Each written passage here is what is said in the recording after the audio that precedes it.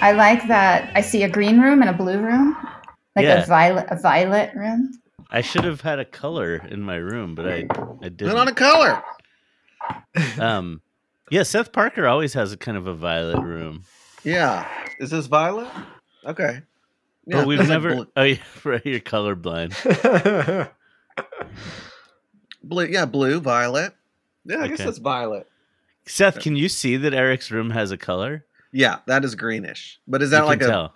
wait? Is that like inside your, or is that a thing on a filter on the? No, there's like a neon sort of mood light in here. I haven't been in this room a whole Not lot. a heat 'cause light. it's There's no pretty heat. cold. Is there a heat? Isn't it like a word that is giving off the light? It says this must be the place in neon, which is Wow. super dumb. Which is why I kind of unplugged it. I kind of like the green if it was just like green. No, you look but- great. Yeah. Yeah. I wish it said a big like. leaf. I wish it said like if you stopped in shade. Oh, God, or, like, if we could, there has to be. Can you some bend sort this of No neon Country around? for Just Old bend Men. it around and crack it.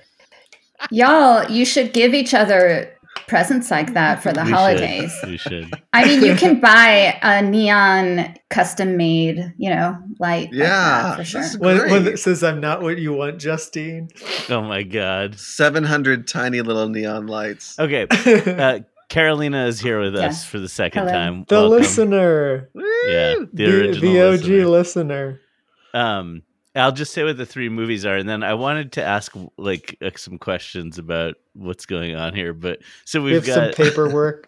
yeah, we just have some quick, paperwork. We have Paperwork. We have Splash from 1984. We have Quiz Show from 1994, and we have Won't You Be My Neighbor, the documentary about Fred Rogers from 2018. So, Interesting. how did you arrive at you came to us with like a plan? Well, I remember coming to you with a long list of movies, and then somehow I had decided on these three, Mm-hmm. not exactly knowing how we would connect them, but trusting that Mm-hmm. we would, or Always that trust. I would. Yeah. Yeah. But they each have a different aspect of a dungeon Mhm. for me. Mhm. Yeah. Rounding out a room. They complete the room. They complete the room, all the angles of my major, I guess, dungeon. Mm. But I you have did. No. Please, Ask Mr. me No, I Violet. was just thinking. Southern. No, I was just thinking about the memory palette. Like memory palette, it's more like a memory palace is Mm. the dungeon, and filling out this space. But it's also like learning each other. And like Seth said, Mm. there's a pretty profound geometry. And I was surprised. Absolutely. And within that geometry, and it was, I think, the movie Splash that really hit me over the head with this, but Mm. all the different kinds of masculinity that are in it. Yeah. So many different kinds of men. And I have a favorite in it. I have a favorite, but I won't reveal it right now. It's John Candy and Splash, right? It has to be. He's like a model, really, for behavior. Manhood. Yeah. You have a favorite. That's intriguing. Okay, yeah. We'll see. Well, we can sort of We can work towards it. We'll Is like it Daniel Striped from- Tiger? I don't. No, it's not. It's it's okay. So now I'm forgetting names. It's Rob Morrow who plays. Yeah. Mhm. What the fuck is that guy's name in the movie? Dick? Shit. Dick. Yeah, Richard Goodwin, Oh yeah, good. who's the movie is based on his book that he wrote. Mhm. Right. So Quiz Show. So I had only seen Quiz Show of these three movies. It's sort of weird that I hadn't seen Splash because like 80s Tom Hanks is like a real like soft spot for Yeah. me. Was this like a takeoff for him? Was this a takeoff moment for Hanks? didn't I say that it was his first movie role. He had done some theater. I didn't know that. Wow. Well, I wrote it on the thread. I mean, I know it's super early. And I was just like, where? That. I was like, where is this? And I was, but I'm not even sure. I'm not even sure, Seth, that it is. I mean, I don't remember. You're right. Okay. Well, so he has a cameo in something called "He Knows You're Alone." We should watch that. Wait, so then the only thing that's really before this is like Bosom Buddies. I mean, he had like he had like right. what do you call it? Like episodes on Taxi, Happy Days, and Family Ties, and so the Love television Boat stuff. But Bosom Buddies was like the only thing he had really done. That's incredible. Wow. It's such a dungeon first movie for someone for Tom Hanks to have to go through. And then I was wondering, like, is Joe versus the Volcano really shortly after this? It must be. That's not until 1990. Oh, 6 years later. Wow. What a looking glass thing. I mean, but yeah, it's just... He's kind of like fully formed in a way in this movie, though. Mm-hmm. Yeah, he is so recognizable as the kind of acting moves he does. He's really good. And he's especially good at comedy. It's it's really such a pleasure to watch. Like, someone who's already developed the right sense of timing, vulnerability. He's so likable in that way. Huh. I like the vulnerability in relation to the timing. There's one. Speaking of timing, like there's the scene where I'm trying to remember. He's like sprinting to get into the elevator. Oh, she's gone down. She's left the apartment, and he's freaking out. She went to Bloomingdale's. The speed at which he runs is like, just how young he is, and just how he's moving in this thing is just so virile. It's so virile. I loved it. It's just like, he's like a little animal. Hot little animal. Is he hot? Is Tom Hanks hot? Well, he takes his shirt off at one point. I think he's like, that's the thing about even Big and everything. You're just like, I'm trying to figure out in every movie that Hanks is in what Hanks is. But that's fun to ponder. I don't know. I mean, do you think he's hot? I love when he's on screen. I love like looking at Tom Hanks. There's a heat to him. But it may not be that he's hot. But it's like, I'm trying to think if I've ever had any, like, if there's ever been any, like, sexual smoke coming off Tom Hanks for me. Mm-hmm. I don't think. This leads perfectly into my dungeon. Yeah. But we'd have to start talking about the we can quiz show. I knew it. Yeah. Okay. Because of Dick. Well, when I first encountered this movie, this is where I fell in love with Ralph Fiennes. And it's early. It feels like early Fiennes. So young. He's so young. So young. And they really play up rosy cheeks on him. Yeah. Is there like a wetness? Is there wetness to all these dudes? Because I had written down wetness in all these movies. Wetness in all of these movies is a thing. You often pick up on wetness. Yeah, I almost died there. Wetness. I almost died there. Your main criticism of George Clooney in the Solaris remake was that he was too dry. Right. That's right. That's where I recall wetness. I'm totally a Daryl Hannah. I have got to be sprayed just a little bit with some water at all times. I can't even take this. Wait, so she wanted to be dry. No, Daryl wanted to be dry for the week. Mm-hmm. Okay. She did. I love this. But barely alive. It's interesting how the sentence is actually uttered. Like she has to be wet in order. Actually, I didn't write down the sentence, so I didn't. But he explicitly said she has to be wet in order for her fins or something. I think it was the scientist who said it. Yeah. Kohlbluth or something. Kornbluth. Oh yeah, Kornbluth. Kornbluth. Kornbluth. Oh God, was that what's his face? Seth, you were saying was the actor. Oh fuck, I forgot his name. Wait, which guy do you mean? The Jew. Eugene Levy? The Jew. No, the other guy. The guy that Eugene Levy's working for, right? Was that the one? I thought Levy was Kornbluth. I think Levy's Kornbluth, dude. Levy is a mad scientist. No, for sure he is. Early movies for all these people, but yeah, Kornbluth struggling a little bit in this movie. Tries to be a hero. I'm still stuck thinking about whether I think Tom Hanks is hot. I'm gonna be here for we can totally stay here. No, I want to stay right here. At first, he's hot in Castaway when he like drops 20 or 30 pounds and just he's in those rags. He's hot in Castaway, so I can get there. And then do you backtrack from there? I backtrack from Castaway and kind of imbue him with hotness, drip hotness on him, but going back all the way to 84.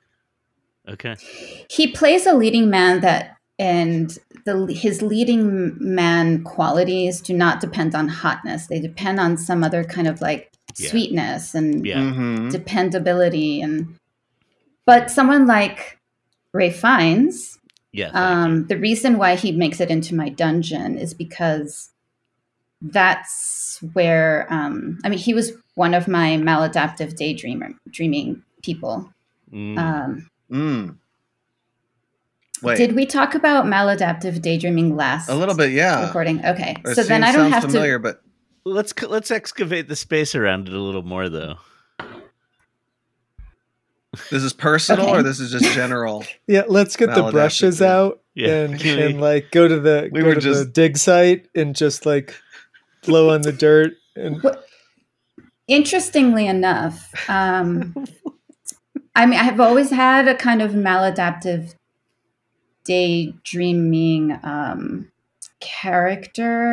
set of characters, and they all kind of take on the avatar of whoever it is I think is hot, and Ralph Fiennes was one of them. He wasn't, so in my daydream he wasn't someone that I was dating. He wasn't an actor, but I don't remember anything about the character. This is the thing. I don't remember just the existence of that figure, kind of. Mm-hmm. Yeah, that makes sense to me.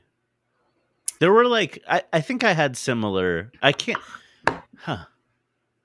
need to think more about who they were. Like, what's coming to mind for me right now is Sarah Jessica Parker in LA Story. Yeah, you do love that one. But,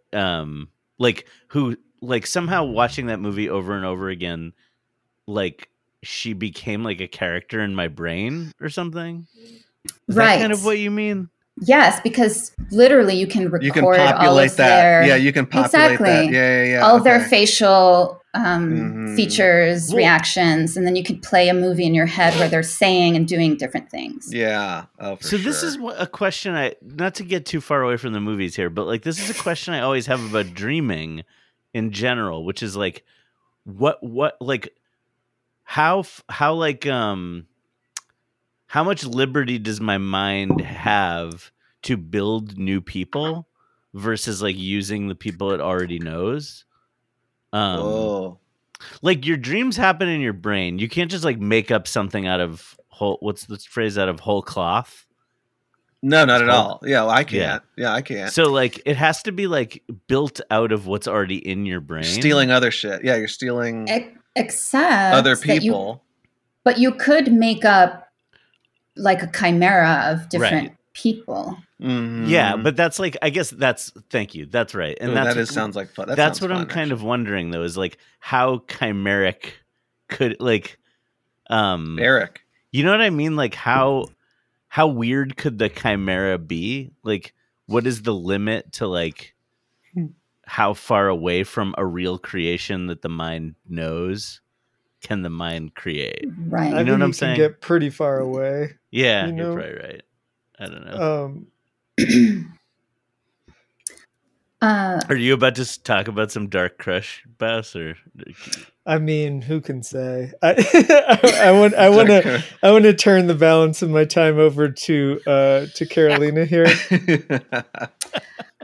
Well, I think that this time around, I did not find him compelling at all, attractive. It was the Rob Murr, the Richard. So interesting. Okay, so wait, this was when Quiz Show came out. Did you see this was an old dungeon for you, and we're bringing it back? That's right. Okay. And now it's changed to more. I love that. I was pretty infatuated with Ralph Fiennes on this watch, actually. Mm-hmm. Like, his smile really captured me. Ooh. Yeah, I can see that. His pre-Schindler smile. It's magnetic. It is. The English Patient is the one that really did me in. I don't know if I ever saw the English Patient. I've still never seen it. My God, I've seen it. How did we not? So many times. Should we do it next time? This is it. Oh, I can't believe it. It just exposes me so badly that. But yeah, no. Dungeons lead to other dungeons. You know? Yes, there are passages. It's a whole complex down there. But yeah, no. So you were feeling Fiennes, Eric. Who were you handing it to in Quiz Show? Did you hand it specifically to anybody in Quiz? Probably like the fucking senators or whatever. I mean, who's the worst person in the movie? It's cheap. I don't like my handing it to people is sincere in a way. I mean, this week I watched Heat a lot, and oh no, I really thought a lot about Justine and how sympathetic I am to Justine because she's just asking. I don't know. I could go into a lot of Justine thoughts here, but like she's pretty. Like she just wants Al Pacino to be present, and like all he needs to do is like not be a dick. Like when he comes to, I don't know. I mean, he's sort just of the chicken. shock, I mean, just eat. It's the chicken. Have scene. A bite. It's really not what I'm put the thinking chicken. About. Not put the chicken leg. It's not even a plate. Get a plate for the chicken. How does this happen every time, every week? Like suddenly you're just talking about Heat. Yeah, that's kind of something maladaptive. Yeah, maladaptive Heat. Yeah. See, I was exploring a concept. I was demonstrating. No, the space opens up. The caverns open. I was exploring my own humidity. Can I ask a question about Quiz Show though? I'm wondering movies that explore some sort of like moral question that isn't life or death, that is like you know, there's lots of movies that have like moral questions about like nuclear weapons and stuff or whatever. Yeah. But like this is like it doesn't like what the Hank Azaria character makes the point at the end that it like doesn't really matter. Like and so it's like in some ways I kept like as an adult now going. I haven't watched this movie in so long. Mm-hmm. Like I think I was a kid basically last time I watched it, and it felt so life or death to me as a kid. Yeah, like this moral question. But now as an adult, it felt very like.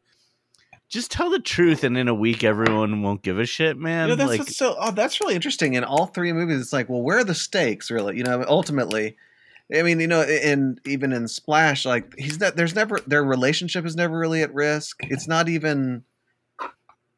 I can't even think of it. It is such a strange, like sense of free play that gets to happen in all the movies in a certain way.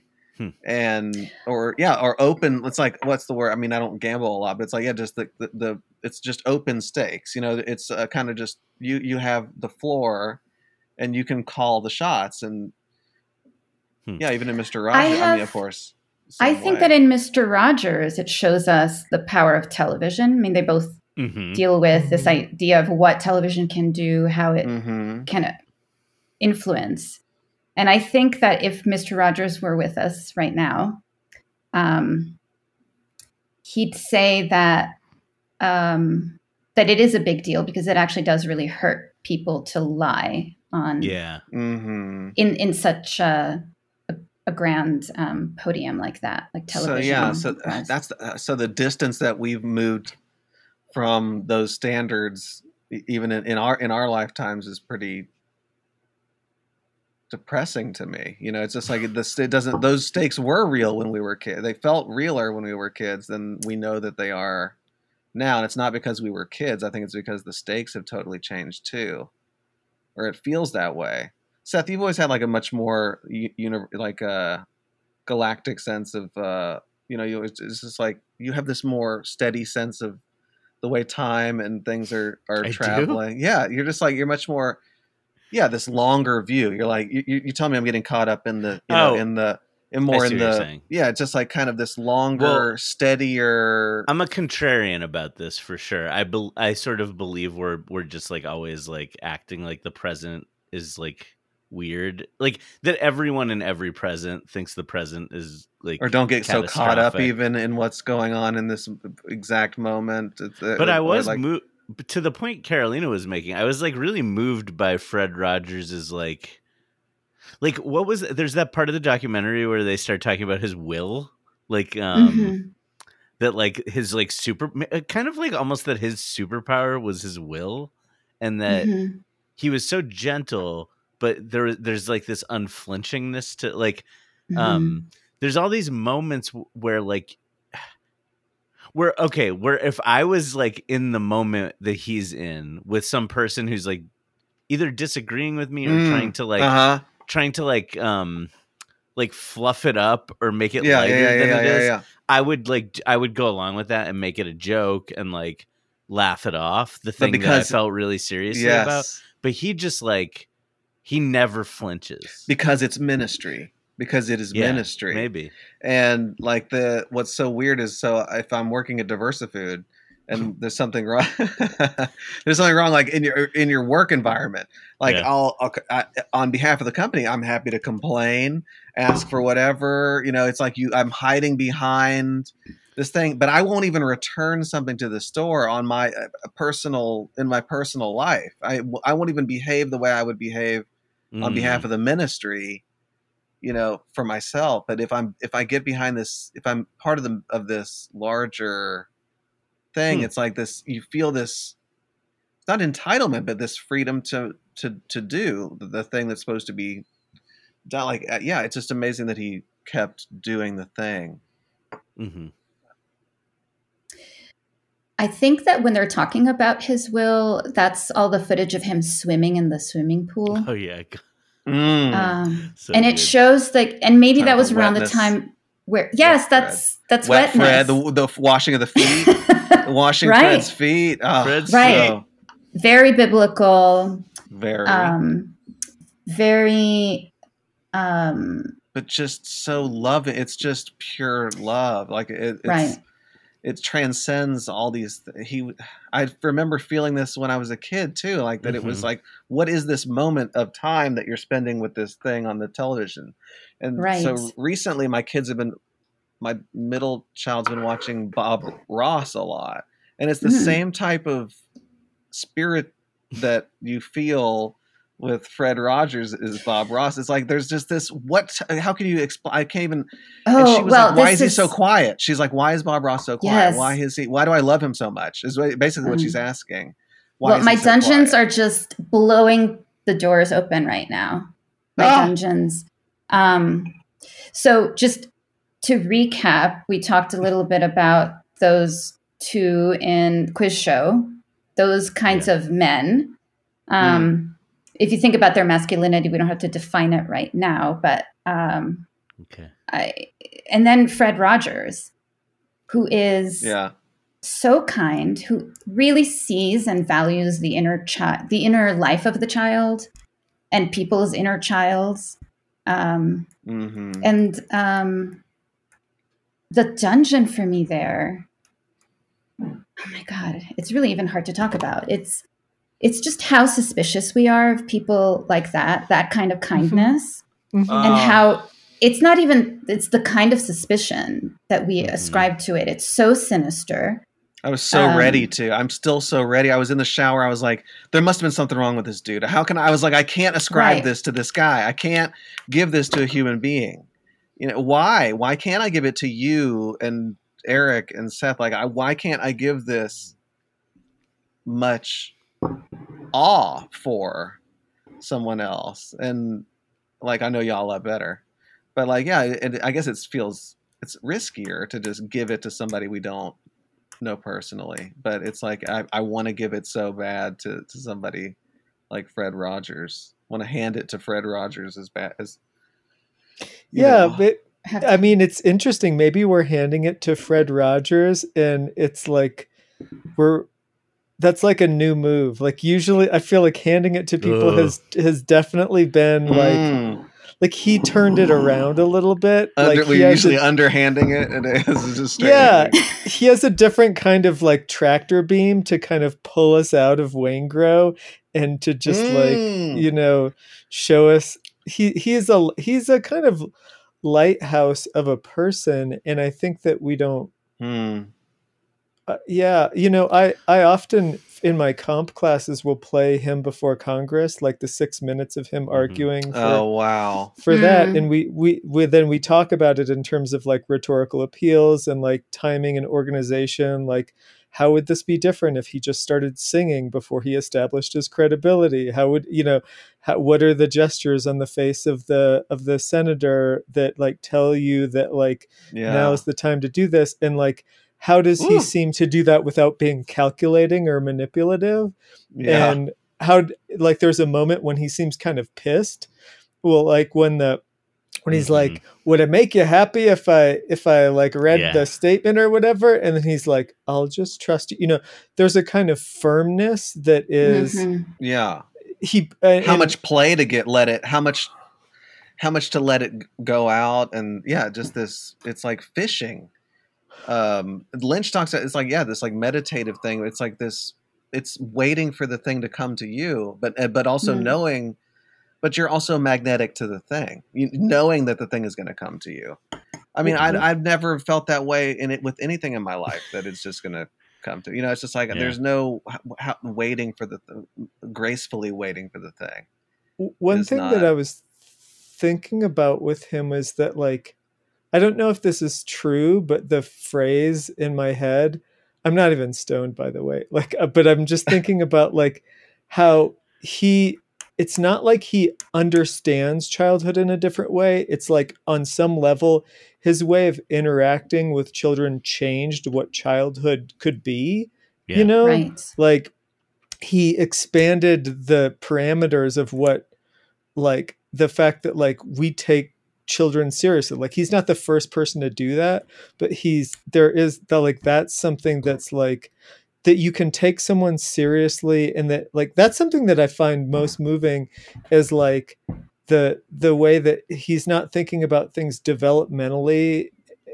He is, but like not in a benchmark kind of way that I think can be really destructive and limiting, but he's beginning with the individual human being and working backwards about what the possibilities for that person are in the present moment.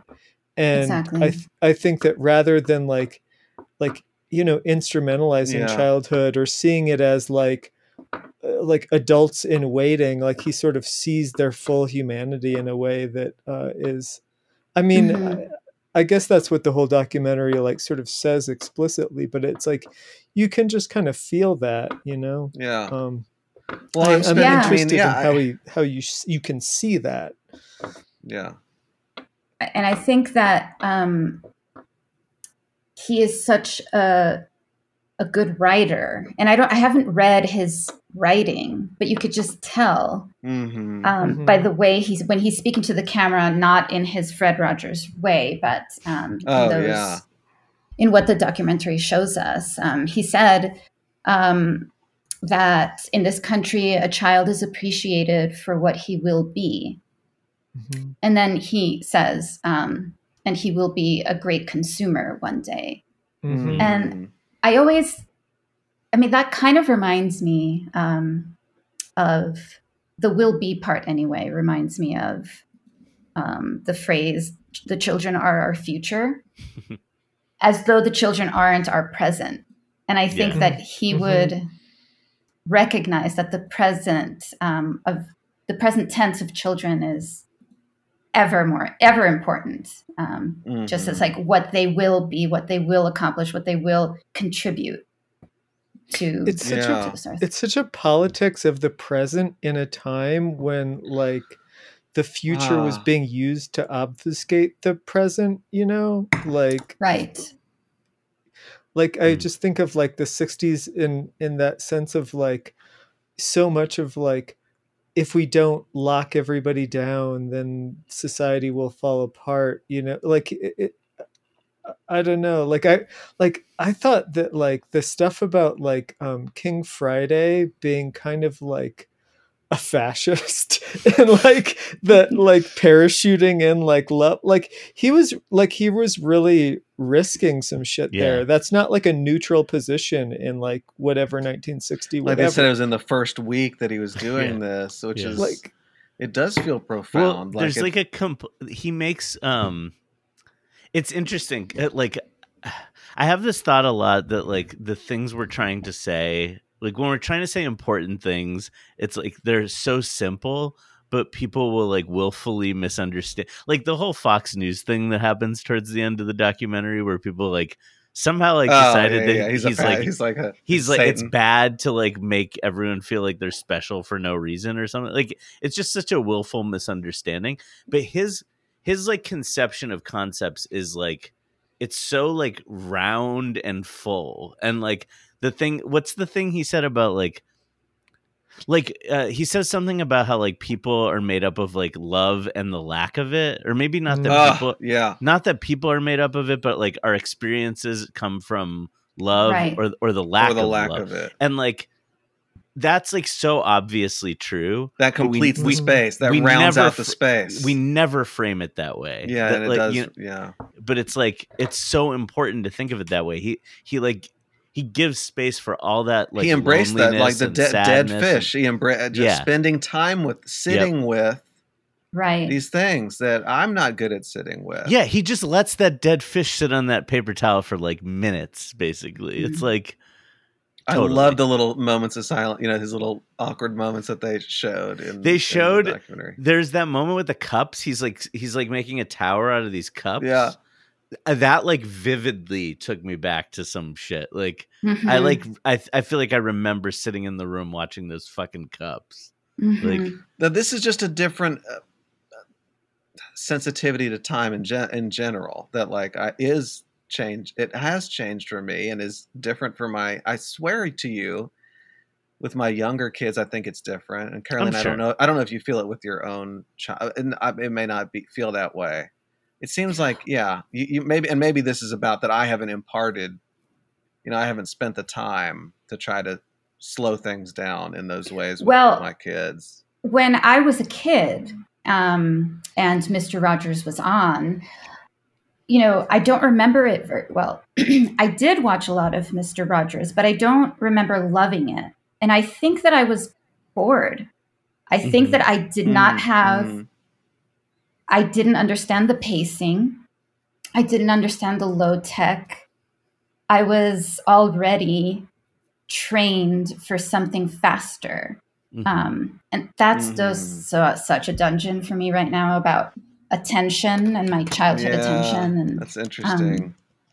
For me, it was just this maybe one or two, this one moment where things would, I guess I always felt bored anyway, but it was like even more slowed down. You're like, okay, wait, so there's an attentiveness that like I can give to things that I haven't even slowed down enough. You know, it's just like, and that's a nice feel. I mean, I guess there's something liberating about being told that.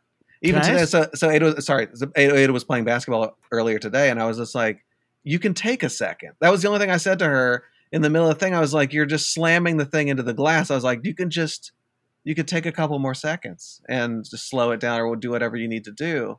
And I wasn't even saying to enjoy it, but you would also be enjoying it more if you were to slow it down in the game too. And it's just like, that'd be a nice little byproduct of that. It's great advice, actually. Not to send me off on a whole basketball thing, but it's thank you. Okay, that makes me feel better. That's really good advice. Should we turn the mic over to Air Bud here? No. Wait, the question I was going to ask you guys is, what is your relationship to boredom now in life as like the people you are now? Like, I feel like I sort of relish it these days. I'm very attracted to it. I would like. And I wish that like we could all enjoy being bored by the same thing. You know, it's hard to be bored by the same things. Maybe that's the problem. But and then like what's interesting to somebody, like what's interesting to them right now might be just utterly boring to me. And I need to show them. It's like feigning interest more, but also embracing boredom a little bit more too would be nice for me. I like when I'm waiting. I have recently experienced boredom, and I'll get to that. But usually, like if I'm in line waiting to pay for groceries or something, I really try not to look at my phone and just let my mind wander. Because there's so many ways in which we are not allowed to be bored right now. And I mean, especially just scrolling on your phone, there's a way in which that's not really boredom. Totally. But my maladaptive daydreaming fills in that space. Suddenly you're thinking about Ralph Fiennes. I mean, right? As my college teacher, right, who wants to have dinner. Yeah. I think he was something like that. That makes sense. Bess, yes. I feel like you have a pretty healthy relationship with boredom. As he's putting water on he's bored out of his mind as he pours water on his half mer. I mean, I think I could answer that question in a lot of different ways. You know, like today, I cultivated boredom a little bit. You know, I've been here for a while, and there's not that much to do. I've like left the area. Do you go out every day? What is the day? What is the day? No, when do you leave sometimes I just look at the mountains. That's just. I want today that. I went out into the sage and I got some dirt. But I looked at the dogs today a little bit. He's a master. He's a master at boredom. I mean, you really incredible. Do have. So you're like the fucking Beethoven of it. Yeah. Workshop. I mean, I need this workshop so bad. I do like interrupt a lot of boredom by listening to the dungeon, though. Like it is a way of like having my friends with me, and like it makes me laugh. Like I listened to Jay Wares today, and it made me laugh so hard. Like when he was talking about him and his brothers and sisters like massaging each other and saying like, "Chief Brody, you're so tense." Like, but then I spent like maybe an hour just in ambient silence because where I'm out here, there's nobody out here for about a football field or two in every direction, and like I'm sort of in this like dirt valley, and there's mountains everywhere. And so today I just like listened to those sounds a little bit. Outdoor brown mall. Yeah. I do feel like meditation has helped me engage with boredom differently, but not in the way that I used to think. I used to think it was about kind of like mastering something or cultivating something. And I think it's just much more simple, like just showing up where you're at and being there. And like, I feel like I have a different relationship to boredom, like emergency room time, not to be too emo, but I like definitely like, you know, like 8 or 10 hours in a hospital space where it's like, where you're kind of waiting for something that's like really high intensity, and then there's just dead time and nothing to look at. And if you're looking at something, you can't really engage with it. And so, right. Yeah, that's my recent bout with boredom, which was when I was getting infused, which is I was that's what I was thinking when you mentioned that. Yeah. Yeah. You can't really, if you're paying attention to your surroundings aren't really all that interesting. or they don't like lead to deeper thoughts or meanings. I don't exactly like where my mind goes, and you're not exactly wanting to be in your body. I mean, literally, there's like, I feel like I'm being juiced up. Yes. So. Is it? And so, can you watch anything? Are you? Yes, but after 4 hours, I just didn't want to do that. I didn't really want to listen. I didn't want to think about any kind of daydream. Yeah, sometimes to even like excavate out your like. I can think of like you'd have to, like long plane rides I've been on where I get sick of even not being bored. It's like I just want to like disappear or something. Yeah, I was gonna say you have to really. It becomes a vanishing. Like you have to. And I was thinking about like I think I came home for lunch one time and I didn't want to watch anything. I didn't want to eat. I didn't want to do anything. And I was just like, I'll just close my eyes and just like. And I guess that's meditation. I was like, I'll just close my eyes and breathe for like a couple minutes. But it was literally out of boredom. But then I was like listening to things. It was just as I started to vanish a little bit more, but I became aware of so many more things in the process that were not myself. I felt like I was, which was like it was like an interesting vanishing and opening at the same time thing that could happen. But I mean, but it was such a small space. But I was just like, I don't know how you cultivate that, but it'd be nice. I mean. But no, I mean, it's in these small spaces. Is this what Daryl Hannah's character is experiencing while Tom Hanks is like at the Bloomingdale's? Is she while she's at Bloomingdale's? Well, I was more thinking about the racquetball scene. Like, what the fuck is she doing during that scene? Or like, there's like all these times where he's just like out doing things and we don't know where she is. Right. It's weird. Yeah. Shouldn't it be explained? That should be like a part of every script. Is like every character's like live continuous narrative. No, I'm okay with it in most cases, but in this case, it's like we get this one moment where she like is by herself and leaves the house, and then we don't get enough by herself of that, a bunch of other times, and it's like, so she's just okay with it now. She just like stays there watching TV for the 7 days.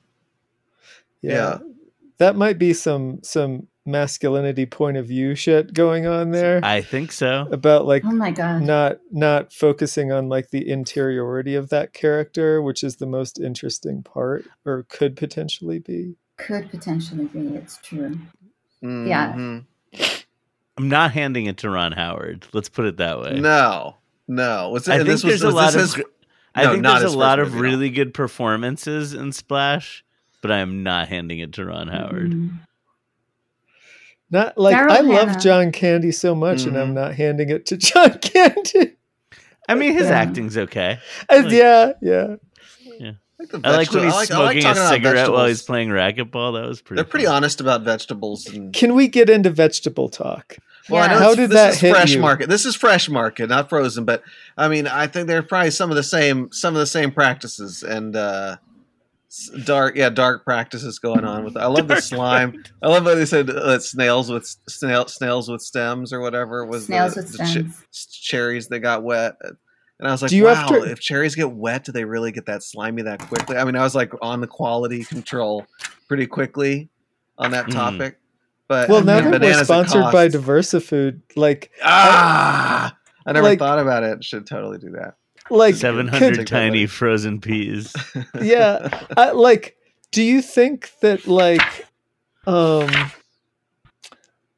I don't know. Like, have you ever had to give people bananas at cost to squash a beef? Well, we definitely. I mean, it was funny I love that line so much.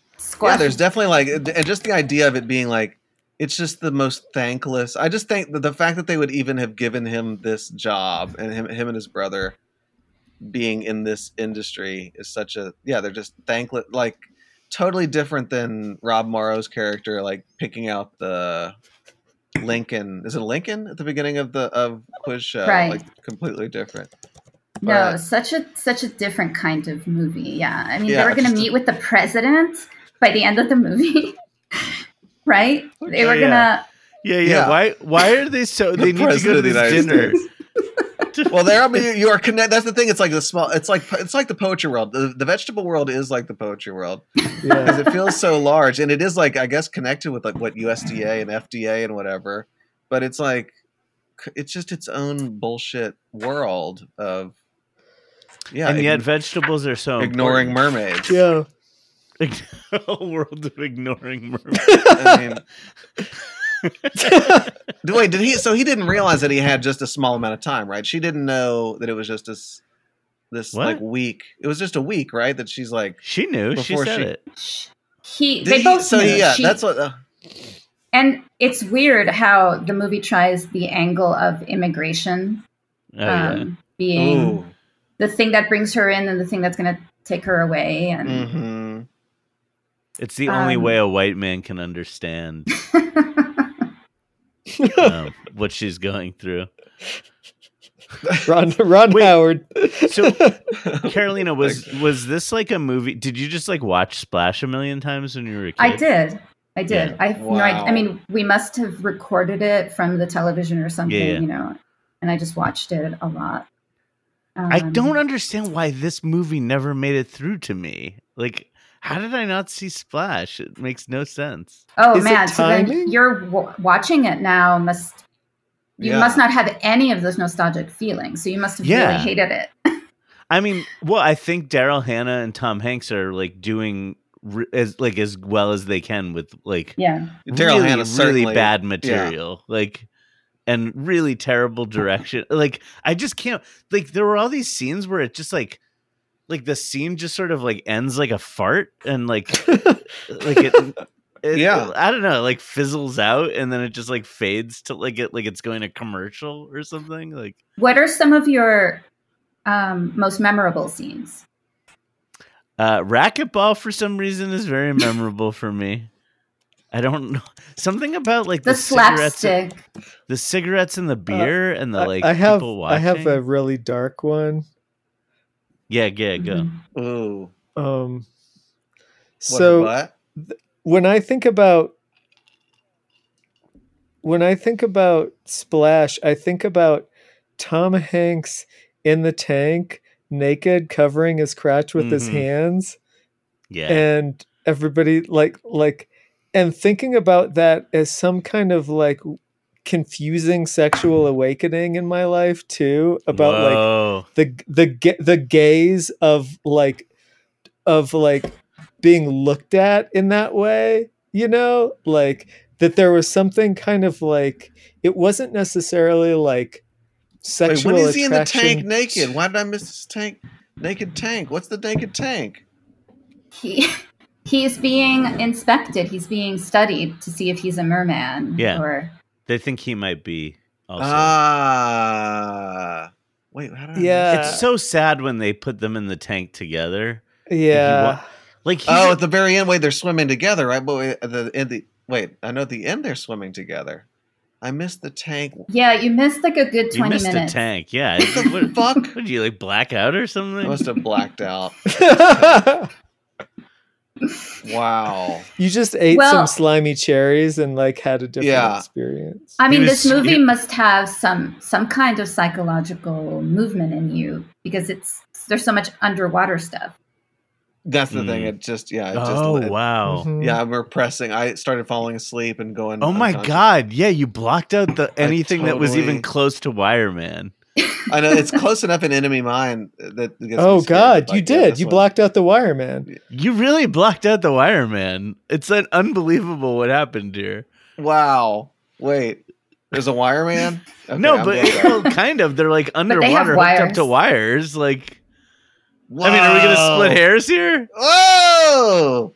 We should share screen and watch it live right now. No shit. That's the off the menu. Wait, really? Do you feel like you sat and watched the whole movie? I mean, I know I watched it in a couple chunks. And I do remember being a little tired watching it one time, but I don't remember falling asleep at all. And I usually, if I ever do, I back that shit up. You Wireman the I back shit that out shit of up and yourself. watch that. You Wireman yourself right out of this movie. Wow. That's interesting. Incredible. This is sort of like the analog to like when when Natalie was talking about seeing the animated movie that we all hated, the Disney one. What's that? With the brooms? American Tail? Fantasia? I liked Fantasia. Oh, Fantasia. I hated it. She was talking about how like we determined that her love of snacks was like a soothing behavior during like a kind of terrible experience watching Fantasia. Yeah, and like I feel like this is like you deftly avoided the Wireman in Splash. Yeah, I think I don't know if it's deftly. He like I feel like you had like a traumatic like blackout. I must have. You'd had a Travis Walton. Yeah. I find a thrill in being with you, though you have fooled me before. Oh man. I'll be your fill-in when you are blue, so you can fool me some more. I know you'll hike it, someday you'll pack, then you'll be leaving my door. But I kinda like it, taking you back, so you can fool me some more. I only look for roses when in season. But you're a rose that comes and goes without a reason. I make my mind up, I'm just a fool. Someday I'll even the score, only to wind up breaking the rule, so you can fool me some more.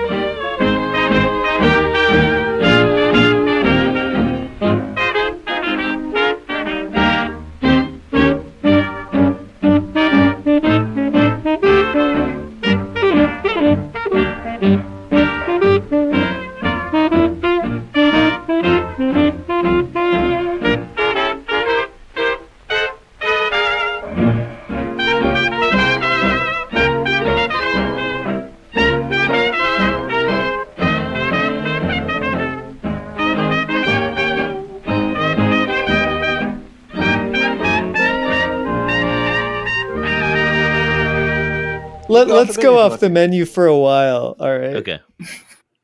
Eric. I wonder if this Eric's means walk anything us to through. anyone. Do people like stop listening before the menu? Yeah, it's a good question. Does anyone make it through the? People just fast forward. I think to the hardcore do. Yeah, like we there's only a lot have of 5 listeners. I mean, look, they've all been on the podcast. I mean, Seth used to say we only have the one listener. Now he's had the 5 listeners. Yeah. Now it's we only have been like 2.5 years. But they've all been on now. They all got jealous of Natalie and Carolina. That's right. Yeah. Shout to Ben, newly aware listener of Ben. We didn't even know. Yeah. Snuck in there. Yeah. Shout to Jacob, who you know. I listened to Jacob's episode today and laughed really hard. Like, oh, good. Yeah. Walking on the Caliche? MSB. Is that when you're walking on the Caliche? Just thinking about. Did you steal a little Caliche? Are you bringing any Caliche? Are you bringing Caliche back? Are we allowed to talk about this on the podcast that you stole sage and dirt from the desert? Okay. Because you started talking about walking. I did, yeah. I thought. I don't give a shit about what the like landowners here feel like, but I don't want to like I know like with cactuses and other things, like it's just bad practice to like kind of poach living plants, you know? But like sage is basically like it grows like a weed out here. And it's just like you just drive for 4 hours and you're just seeing field after field of it. Yeah. So I went out into the sagebrush while I sort of figured out a way that I could be below the line of visibility for everybody. And then I brought a trowel and a bag and I dug up you were just digging in that hard seedlings. I was digging in the hard caliche and but I had to go out a couple of different times because I needed a little bit more dirt and like I wanted some rocks to fill up. So I went to Ace Hardware and I bought bought a bucket and a trowel, and I like that was my big mission of the week. And some I got some Jack Links. If anyone has been like tracking you while you've been out there, what do you think is going on? Follow the greasy trail of Jack Links. And then and then Eric singing, "I was the sheriff of this county when I was 25. What a trail. What a trail you're leaving. If you just had like a sort of documentary of like the particular quality of loneliness that I bring to the Caliche, like the other day I was cheerfully singing, "I don't feel anything. I don't feel anything." Like it was like pretty deep out here. But like a lot of my anxiety out here has been like how insane I look to people like maybe in their houses, like when I walk out to like dig up stuff, or if it looks crazy that I haven't left the place in like 3 days, and that I just came back with a bucket and a trowel.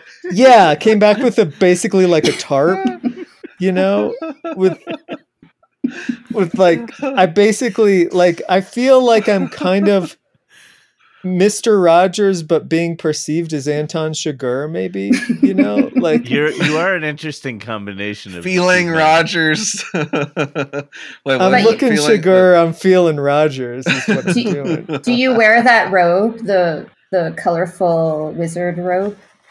I have it on now. Yeah. The first time I went out in the hard Caliche, this is what I was wearing. So no wonder. I felt so close to Uncle Ellis this whole time I was out here, because I think that like in No Country, you sort of feel like, oh, like, okay, you feel like the end of his lifeness of that character. But like, I feel like he has a really rich inner life with all his cats and like with his pot of coffee fresh per pot week. Of coffee every week. Yeah. He is the one in the wheelchair. Mm-hmm. Yeah.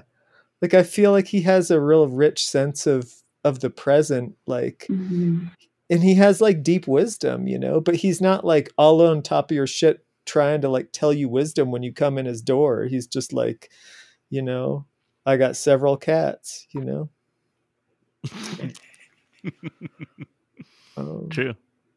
I don't know. Yeah, I don't mean to dominate the not stuff, at all. but like Carolina, what do you feel like has warranted your off menu time? What you been thinking about? Well, I'm just looking over the notes that I took on the 3 movies, and I love how they focus on his changing of the shoes and the cardigans. The cardigan, I mean, yeah, that's what made me really start thinking about you, Eric, as being very, if anybody could play him in this group, it would be you. Yeah, like entering into the space of quietness, or entering into like, it's such an interesting idea to make a TV show be a relaxing space that way. Yeah. But with like that kind of like attention to costuming. Well, I was thinking about, so I'd written down wetness, but then y'all got me thinking about fluidity. Fluidity is a little different. Yeah. There's something else I was thinking. I was going to jump from wetness to fluidity. Is the fluidity about the shoes at all? Definitely about the shoe. Yeah, got to be about the shoes. Yeah, that. But also in the way you're talking about Eric's style. Well, something about Eric's style there's something about fluidity about of your style, or just that. Yeah, just that practice of fluidity in the world is nice. Fluidity, and his was a dailiness, or just the routine. The routine is fluid, and he never stops. That will again. Do any of you have any like, what are your routines that would be similar to that? Like similar, quiet, like What, the swimming and weighing? No. I mean more about like coming from home and switching to a different pair of shoes. I was gonna say, do y'all switch shoes at home? Like, I know Eric. I think the shot from your walkthrough of the container had nice little shoes. You had some nice little shoes near your entryway, Eric. Mm-hmm. Yeah. Eric's always had entryway shoes. Haven't you? You know, as is my way. Was that growing up? Was that Indiana through and through? No, Indiana was chaos. Like I come to realize how much, like, when I was thinking about Mr. Rogers, I was thinking about how little structure there was and how open-ended it was. Like, there was a lot of care, but not a lot. Like, both of my parents were like elementary school teachers, so I was more or less raised by Mr. Rogers's, like some version of that. So like I was thinking of, like, my mom would like, instead of a structured like kind of activity, like, it would be like, well, I guess this is sort of structured. She would get like aluminum foil and shaving cream out, and like put a bunch of shaving cream on aluminum foil and just let us like play with it and kind of draw with it and stuff. And like, and my mom was like a Girl Scout like troop leader for a while too, and I think I've probably talked about this because I think it's probably the most formative thing in my character is that I was a brownie. Like, I went with the Girl Scout troop to do all the shit that they did, and like I loved that. I had no interest in being a Boy Scout, but like I can tell you all, like, being a brownie in, like, 1980 fucking ruled. Like, that's you could do, like, it was great. Like, they did the best shit, like, yeah. I don't know. It was so, like, thinking about that kind of like, so I was around a kind of Mr. Rogers time, but it took me a long time to really appreciate Mr. Rogers, like, later on, because he really was kind of a brown mall to me in some ways, because we didn't have cable, and like, so it was just like, it seemed dated in 70s to me in a way. And it was. I mean, he sort of ended in the 70s, in the late 70s. Yeah. Didn't he? And then, I mean, he stopped for a little bit. And they talked about being, And they came back? Syndicated, and then came back, I guess, a little bit. Yeah. So I watched syndicated stuff.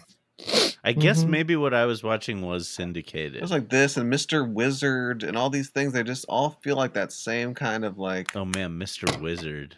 Another one just like kind of, it felt slow and glorious. Yeah, just like care.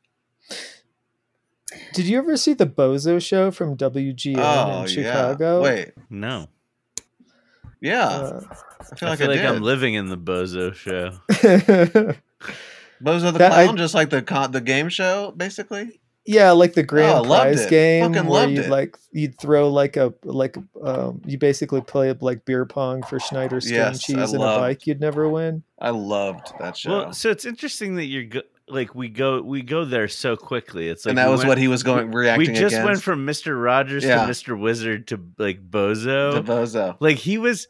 Mr. Rogers, he's the antithesis of Mr. Rogers. But it was a like you say, this Palace in Time. What did we say? What we're talking about? Palace in Time recently? The thing about, like, I was talking to my dad recently about Shabbat, and you call it a palace in time. When you take this, which is a beautiful phrase, but that you've taken this time out and you create and you adorn this break in time. It becomes this gigantic space. And so it's called the Palace in Time. But it kind of reminded me of that too. That's what we're doing. We're adorning this out. Like, we adorn this dumb, like, we watch these dumb movies. The movies are good usually, but no, you're right. I mean, what I mean? Like, each of these things gets adorned with, and that's why I say, like, all the things that. That I watched with Dad or whatever. Yeah, you kind of adorn these things in these ways that build them up. So that's what I'm wondering. That's the question I was trying to get. Then you remember. Is that the palace? So that's also what the memory palace is like. How you remember, like, if you build a grand enough space, like that, it could occupy your memory for a long time, too. What are your little adornments, all of you?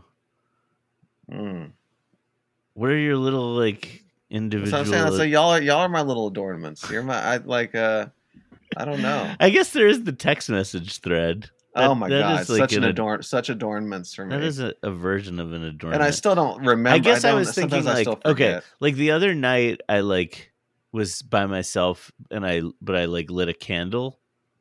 And like for no reason, I just like had an urge to light a candle and I was like, fuck it, I'll just light the candle.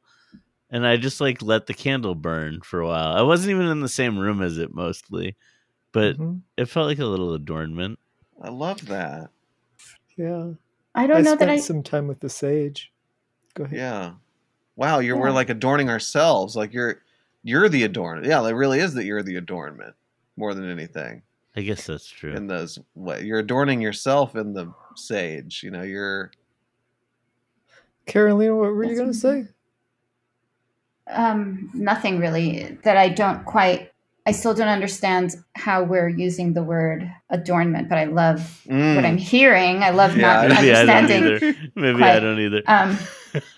But I wonder, like draping. No, it's not draping. It's kind of sacramental. Wait, no, I can explain. Point? Like you have like a nothing bit of like board time in front of you, and like maybe you do some little thing that is for you that's like just to like spruce up the boredom a little bit or like I don't know, sprucing up the boredom is how I would put it. Boredom. I mean, in moments like that, especially if I'm starting to feel lethargic, I have this wonderful rose water spray that I spray on my face. And I feel so energized, and it smells lovely, and it brings memories, and it just activates me in some way. And that feels very much like an adornment. Yeah. I want that. That's shit an so adornment bad. for sure. It's usually having to do with scents, and I want more scents. I need more scents. Yeah, no, I like to sometimes I'll spray like I'll be so bored that I'll just spray air freshener in the bathroom, like for no reason. Just like I walk through the bathroom. You're sprucing. Yeah. It feels really good to light a stick of incense and put it in the stones in my cactuses and let it burn down to nothing. Instead of putting it in an incense holder, I can put it in like one of the sort of fuzzy lophoferas, and then it's sort of like a texture, and like, you know, like Carolina, when I think about you as a person, I think about you as someone who's really alive to your senses, you know, and that's one of the things I appreciate about like hanging out. That's one of the things that you Balaban for me is like to remind me to be alive to my senses. Yes. And like, and you often are thinking in a way that's very like sensory, like, yeah, I appreciate that. It's a way of making the dungeon more kind of alive. Aromatic, the pleasurable. Aromatic. Burn some incense in the dungeon. Yeah, pleasurable aromatic. You know the phrase "whistling in the dark"? I feel like we've talked about this. Vaguely, you've talked about. But like this, like hanging up, like it's like hanging posters on the walls of the dungeon, or like, you know, like burning incense in the cracks of the walls of the dungeon. Like, yeah, we're just adorning the space. So. This leads me to a question that's similar because it's Semitic in origin, but the Tikkun Olam. Oh yeah. I wonder if adorning has, the way we're talking about it, has any relationship to the idea of repair. Yeah. Huh. Because I still don't really know what it means. So if one of you could elucidate a little bit. On the Tikkun Olam side, or the what? Well, no, like I've said before, mentioned it maybe briefly before, but yeah, I've always been attracted to that sense of the work, acknowledging already the mistake, or I mean, that's I guess the same thing as like the original sin or whatever. You know, it says that there's already this brokenness to the thing, and that the work is it's fixing it's this positive work of repairing the negative break, and I always liked that. But it also just feels like of course we know what a hopeless project it could be. What's that Japanese thing? There's that repairing like a broken pot, but you show that the break is still showing. Or wabi, yeah, love the cracks or whatever. The glue that usually has some kind of, it reveals itself. Yeah, but it always kind of shows that it was this. And you show that it was broken in a way, but that work was such a profound art to putting it back together. It is. I mean, that's lovely. Definitely a sense of adornment there, and just like Seth was saying, putting incense on the cracks of the wall seems to be both some kind of filling in, some kind of repair too. So much stuff is about this. It's like it's such a widespread idea in different forms. It's got me thinking about the Marilyn Robinson book Housekeeping. Like the whole book is kind of about this, like the idea of like that at some point in the future things will be whole again, or like the house is barely holding itself together at all times. But like she talks about like that you could think of like time as beginning with like a coming apart, and then like the rest of time is just like this like process towards building it back together. Coming apart, coming back together. Also, the that Brian Phillips book that I love, Impossible Owls. It's like these essays that he wrote. The last one, the last essay in the book ends with something about like feeling like wanting to remember to pay attention to the cracks, like not the repair but the cracks in things. Does that refocus it from like repairing to the experience of being the repairer being what you stay with? Or just like, I don't know. Not like repairer consciousness is important? Or is that wrong? No, I think more just like seeing maybe it's seeing the whole picture. It's like the love and its lack, like Fred Rogers said. Well, yes, you're right. That was part of it. It's just the action is acknowledging the juice. I'm sorry. I was gonna do it if you weren't. Were you? Yeah. Put your chicken leg up when you say I'm sorry, motherfucker. Motherfucker. Okay. Don't waste my time, motherfucker. We can't end like this. We can't end like this. We need to talk about something else for a while. What's wrong with y'all? Do you wanna squash some beeves? We have nowhere to go. Is that a real thing? Is beeves the plural of beef? For them it is. Yeah, it's. I think it's some shit that Ed Tom made up. Like I think it would be like beefs, but like he's just doing it like Uncle Ellis style or something, you know? Carolina, do you know what we're talking about? I mean, not exactly, but I can imagine. Someone said so in No Country for Old Men, like when Ed Tom is explaining to somebody like what's happening, like he's just Garrett like Dillahunt. Yeah, he talks about like I'm sorry, it's Carla Jean. Yeah, Carla Jean. He talks about beeves instead of beef. And like he's talking about steer, and he's like, now the beeves are. He says, "quote Do you remember how they used to slaughter beeves?" Oh wow, yeah. I didn't notice that, but beeves. Yeah, it's an important moment in dungeon history.